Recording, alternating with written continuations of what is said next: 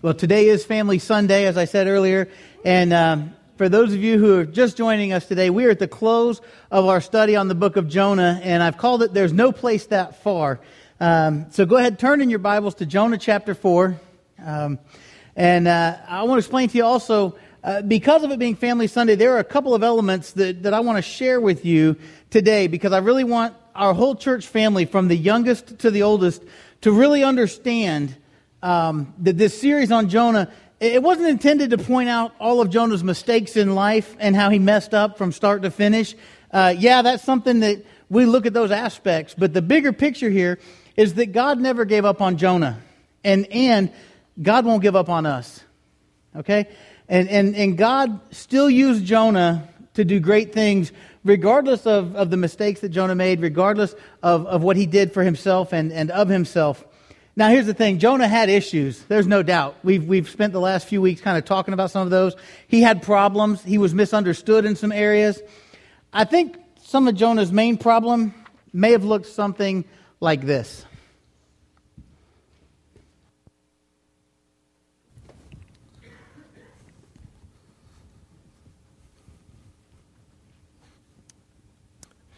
Hey man, you said something that really bothered me the other day. I just wanted to talk to you about it. What's that? You said that Lillian's not going to be in heaven with you? Is that because she's black? She's black? I didn't even notice. Well, why did you say that? She's an Auburn fan. I can't stand Auburn fans. Are you serious? Yeah, dude. Have you seen them orange and blue? It's just gross, man. You're kidding, right? No, I can't stand Auburn fans. But, okay, you remember that Bible verse that says God is not a respecter of persons? Yeah, I've heard something like that once or twice. Well, that also applies to Auburn fans. Really? Yeah, really. So I have to love Lillian even though she's an Auburn fan? Uh-huh. Can't have any problems with her. That's your part.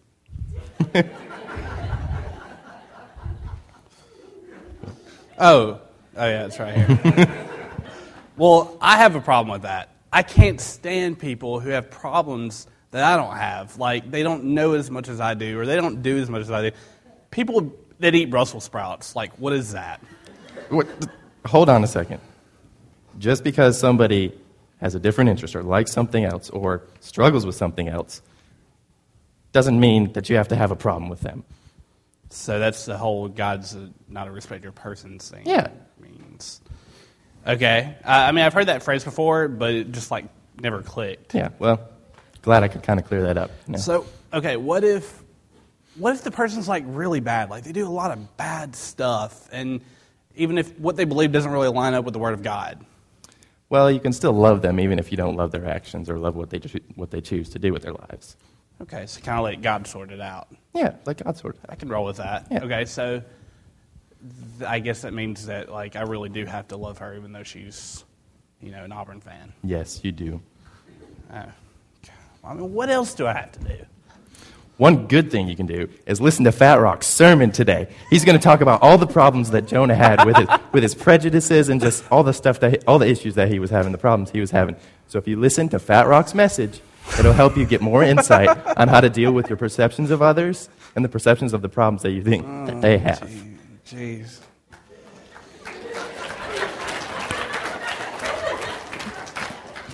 There are some, football games on. We could just go and watch those if you want to come with me. After his sermon. Okay, fine.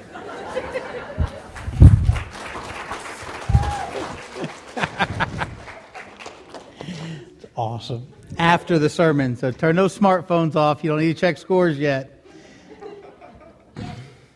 Obviously, Jonah was prejudiced. That's one of the things we're going to talk about.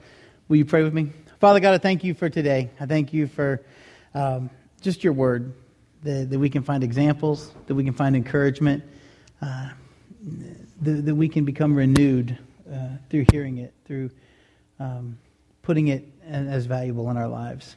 I pray that today, as we look at this last chapter of Jonah, and we see where he went and the things he did, that we'll see in our own lives a parallel that no matter where we go, we won't be so far away from you that you won't restore us, that you won't choose to love us.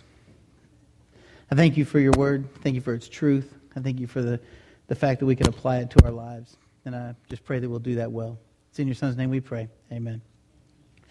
Acts chapter 10, verse 34 and 35 says, and this Peter talking, "Truly I understand that God shows no partiality, but in every nation, anyone who fears him and does what is right is acceptable to him." Anyone who fears him and does what is right is acceptable to him. That's good news for us. It's good news because our God wants restoration. He's not just out to punish us, and He's not just out to make us suffer when we mess up. He created us in His image. And our God wants to see us restored when we stumble or when we fall or when we judge or when we fail. He wants to see us be a reflection of Him, a successful reflection of Him. Whether you're a runaway like Jonah, or whether you struggle with addiction or anger, whether you're a Jew, a Gentile, a Ninevite, it doesn't matter. Our God is a God of second chances and a God of restoration, and He will pursue us. Keep these things in mind as we read Jonah chapter 4. I'm actually going to pick up in chapter 3 about the middle of verse 8, so you can backtrack just a few verses, because this is part of the decree that the king of Nineveh sent out. He says, "Let everyone turn from his evil way and from the violence that is in his hands." Who knows? God may turn and relent and turn from His fierce anger so that we may not perish. When God saw what they did, how they turned from their evil way, God relented of the disaster that He had said He would do to them, and He did not do it. Awesome. Good job, Jonah. You saved the city of Nineveh. But look at chapter 4. It displeased Jonah exceedingly, and he was angry.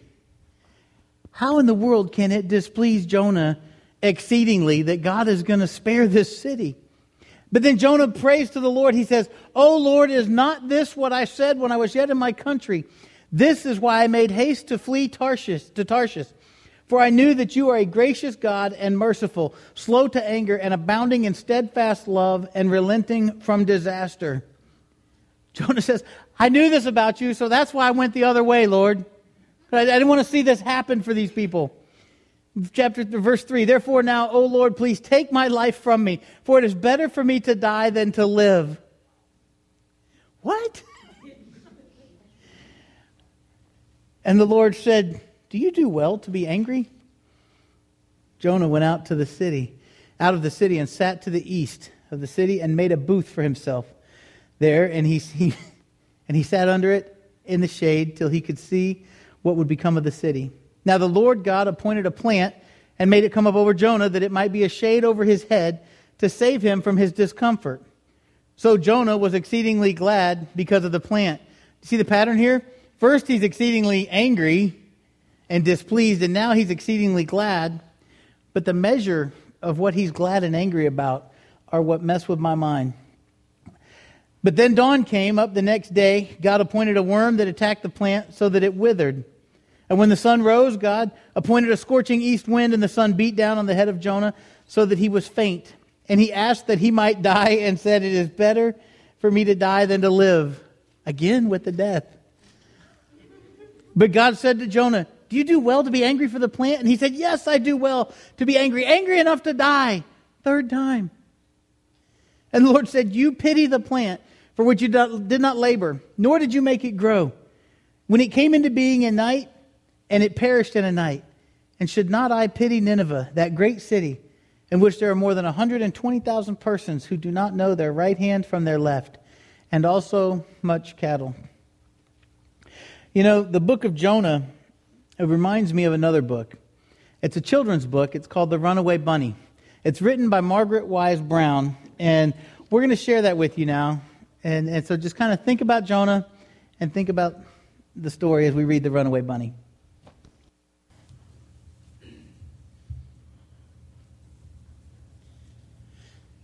Once there was a bunny who wanted to run away. So he said to his mother, "I am running away." "If you run away," said his mother, "I will run after you, for you are my little bunny." "If you run after me," said the little bunny, I will become a fish in a trout stream, and I will swim away from you." "If you become a fish in a trout stream," said his mother, "I will become a fisherman, and I will fish for you."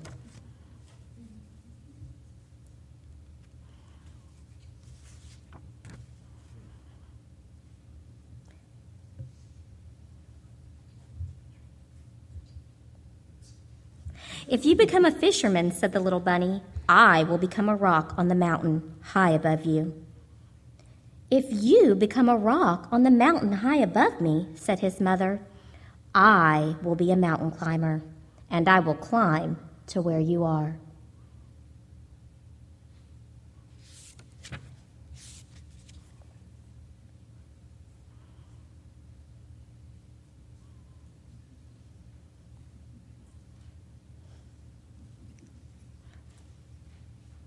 "If you become a mountain climber," said the little bunny, "I will be a crocus in a hidden garden." "If you become a crocus in a hidden garden," said his mother, "I will be a gardener, and I will find you."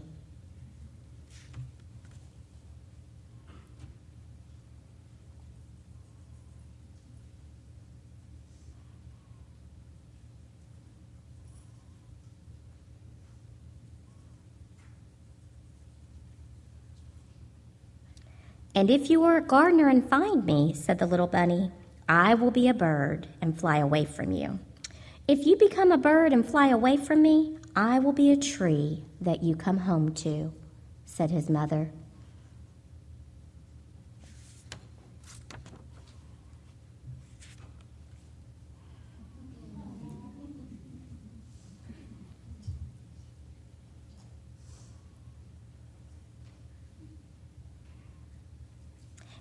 "If you become a tree," said the little bunny, "I will become a little sailboat, and I will sail away from you."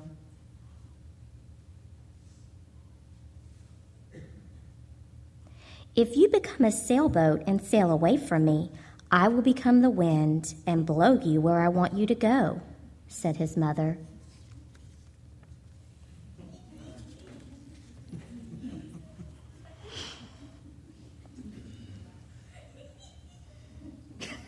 "If you become the wind and blow me," said the little bunny, "I will join a circus and fly away on a flying trapeze."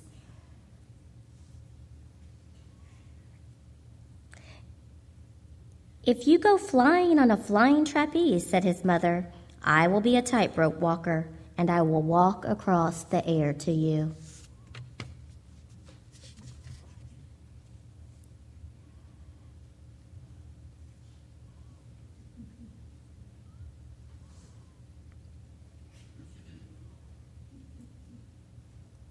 "If you become a tightrope walker and walk across the air," said the little bunny, "I will become a little boy and run into a house."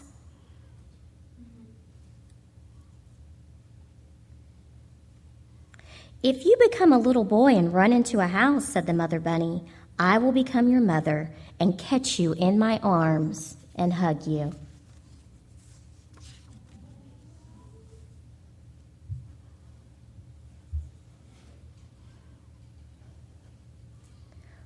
"Aw, shucks," said the little bunny. "I might as well just stay where I am and be your little bunny." And so he did.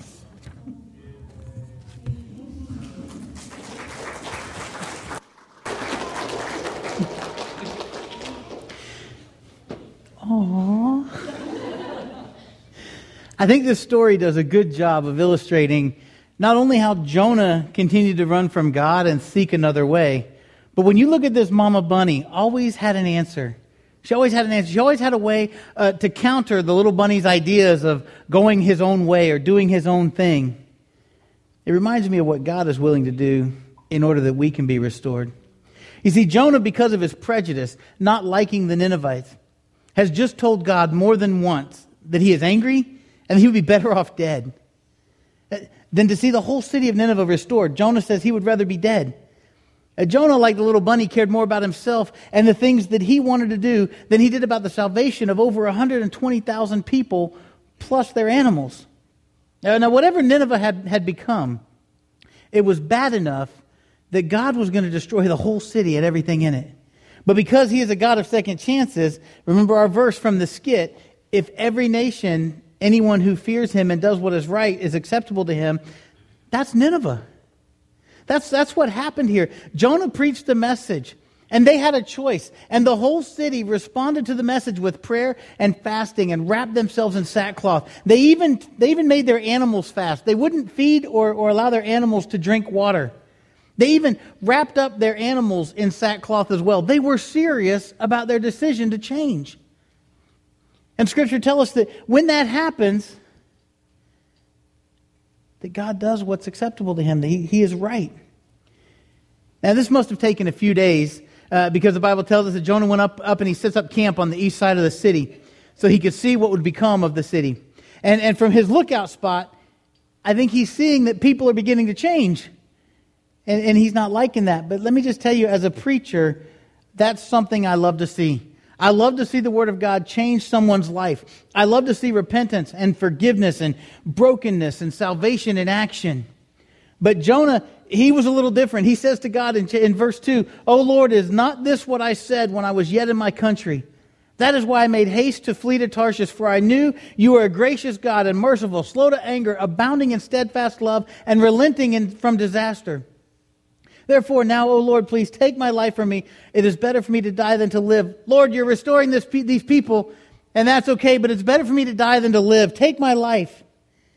And right here, we begin to get some real insight as to who our God really is and what he really is about. Look at what God does here, and keep this in mind. God is in the process of seeing this whole city restored.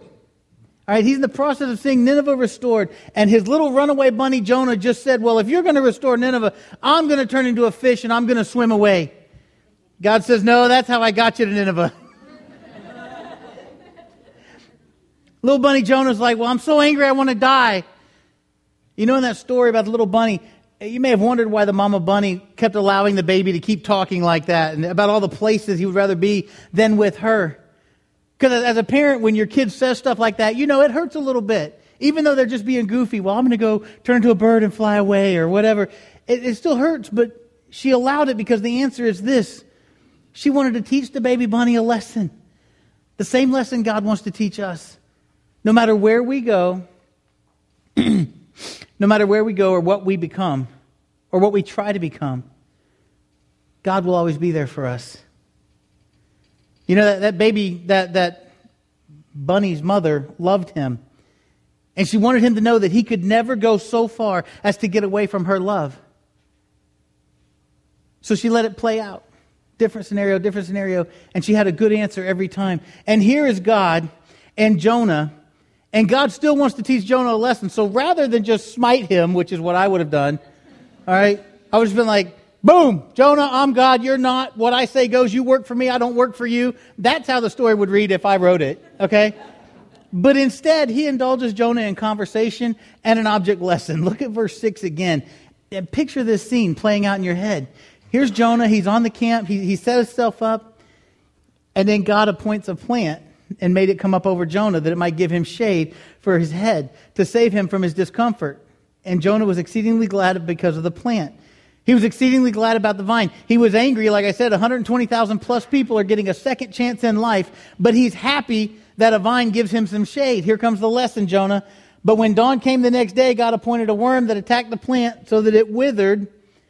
And when the sun rose, God appointed a scorching east wind, and the sun beat down on the head of Jonah so that he was faint. And he asked that he might die and said, it's better for me to die than to live.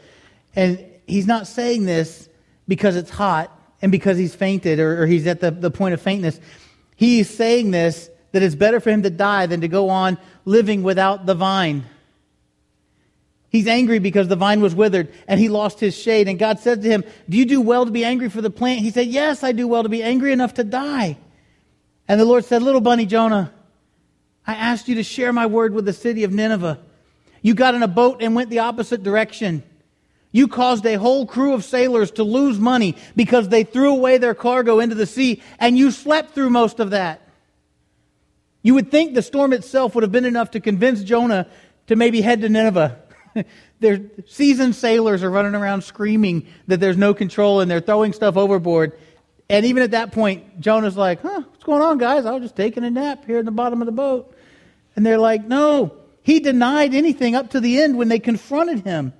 He's confronted by all these sailors. And as you know, he ends up in Nineveh and he preaches to the city and he's mad at their repentance. Look at what God tells him in verse 10. He says, and the Lord said, you pity the plant for which you did not labor. You didn't plant it, Jonah. You didn't water it. You had nothing to do with this plant. It was my gift to you. You didn't make it grow. It came into being in a night and it died in a night. And should not I pity Nineveh, that great city, in which there are more than 120,000 persons who do not know their right hand from their left, and also much cattle. The story of Jonah and the city of Nineveh is not just about how far God went to continually save and redirect and restore Jonah. It's also about how far he is willing to go and what he is willing to do to see the city of Nineveh and to see that they had an opportunity to hear about him and repent so that he could restore them. You see, Jonah has laid the groundwork way back then for what we do here today at Huntsville Christian Church. He has shown us that God has a relentless desire for all people to know him and to experience his love and to experience his mercy and his grace and his forgiveness. I'll tell you this, everything I ever needed to know about evangelism, I learned from Jonah. Think about it. This is good stuff here. It wraps up like this. Even if you don't know where you're going, you need to be prepared to go. God may send you farther than Nineveh. He may only send you across the street. But think about this. Everything you need to know about evangelism comes from Jonah. Be prepared to go. We need to be willing to go. Jonah wasn't willing to go, and we saw how that played out for him. You need to be prepared to speak. Jonah did not want to share that message. You don't have to say a lot. That's the exciting thing I learned from Jonah. His message was 8 words. You do not have to say a lot when you are talking about how awesome our God is. You don't have to have a doctorate in theology to go and share Jesus with somebody. Jonah preached an 8-word sermon and thousands changed their lives. Sometimes what we don't say speaks louder than our message. That's why we need to be prepared to serve. Jonah wasn't prepared to serve. He was prepared to hide and do something else. But service is not always about a big event that's planned out. Service sometimes is as simple as seeing a need in your community and meeting that need, whether people know that you did it or not. The last thing we can learn from Jonah and from the Ninevites is there's no place that far that we cannot escape God's love for us or the need that we have for redirection and restoration. Thank you. I don't know what all of you have been dealing with in your lives the last few months, but I know this. In this room right now, there's a lot of hurt. I know in this room, I know in this community, there are a lot of struggles. I know there are struggles with jobs or lack of jobs and not necessarily understanding why that's your struggle. But I want you to know, God is still good when you're in the storm of life, Jonah. I know there's hurt in this room because of the choices that some of our family members have made. They're making poor life choices and we have to sit back and watch them go through hurt and pain and struggle. I know that personally because my sister's sitting in jail in Florida right now. And it tears me up. I've written letters she won't write back. And it tears me up to know that she is suffering needlessly. And I know I'm not the only person. I know there's hurt in this room because of family members. And I want you to know God is still good during those times of hurt. I know there's struggle in this room. There's struggle with addictions of all kinds, from trying to kick the habit of smoking to battling with alcoholism, drugs, internet addictions, anger. I want you to know that God is still good, Jonah, when you are in the belly of a great fish that is your struggle. God can still hear your prayers no matter how muffled you think they are by the sea that is crashing in around you, and He will answer. I know He will answer. Sometimes the reason that we think God isn't listening to us is we aren't ready to hear the answer. We're too busy trying to get to Tarshish to hear what He'd have to say to us. I know there's struggles with relationships in this room, between friends, between couples, between families. And I want you to know that God is still good during this time as well. Everything I read in Scripture tells me our God is a God of restoration. Everything I read in Scripture, not just 4 chapters of Jonah, shows me that our God will go to great lengths to restore His people. He will go even further to make sure that He gets introduced to people that don't know Him. Jonah's a good example, but God's Word from start to finish tells me there's no place that far that God won't come for us. The question is, how far are you willing to go for Him? Because He knows where we are. As we come to our response time this morning, if you're dealing with some of the things that I've talked about today, you are not alone. And you're not that far away.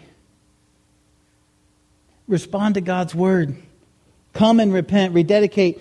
What you've done doesn't matter. Where you've been doesn't matter. Where you go or where you can go for the Lord, that's what matters.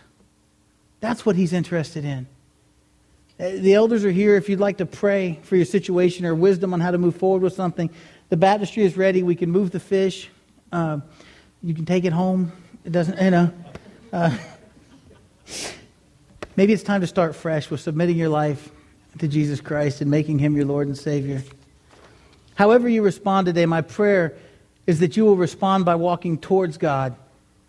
Don't respond like Jonah first did and try to walk away from Him. Will you stand and sing with us and respond to His Word?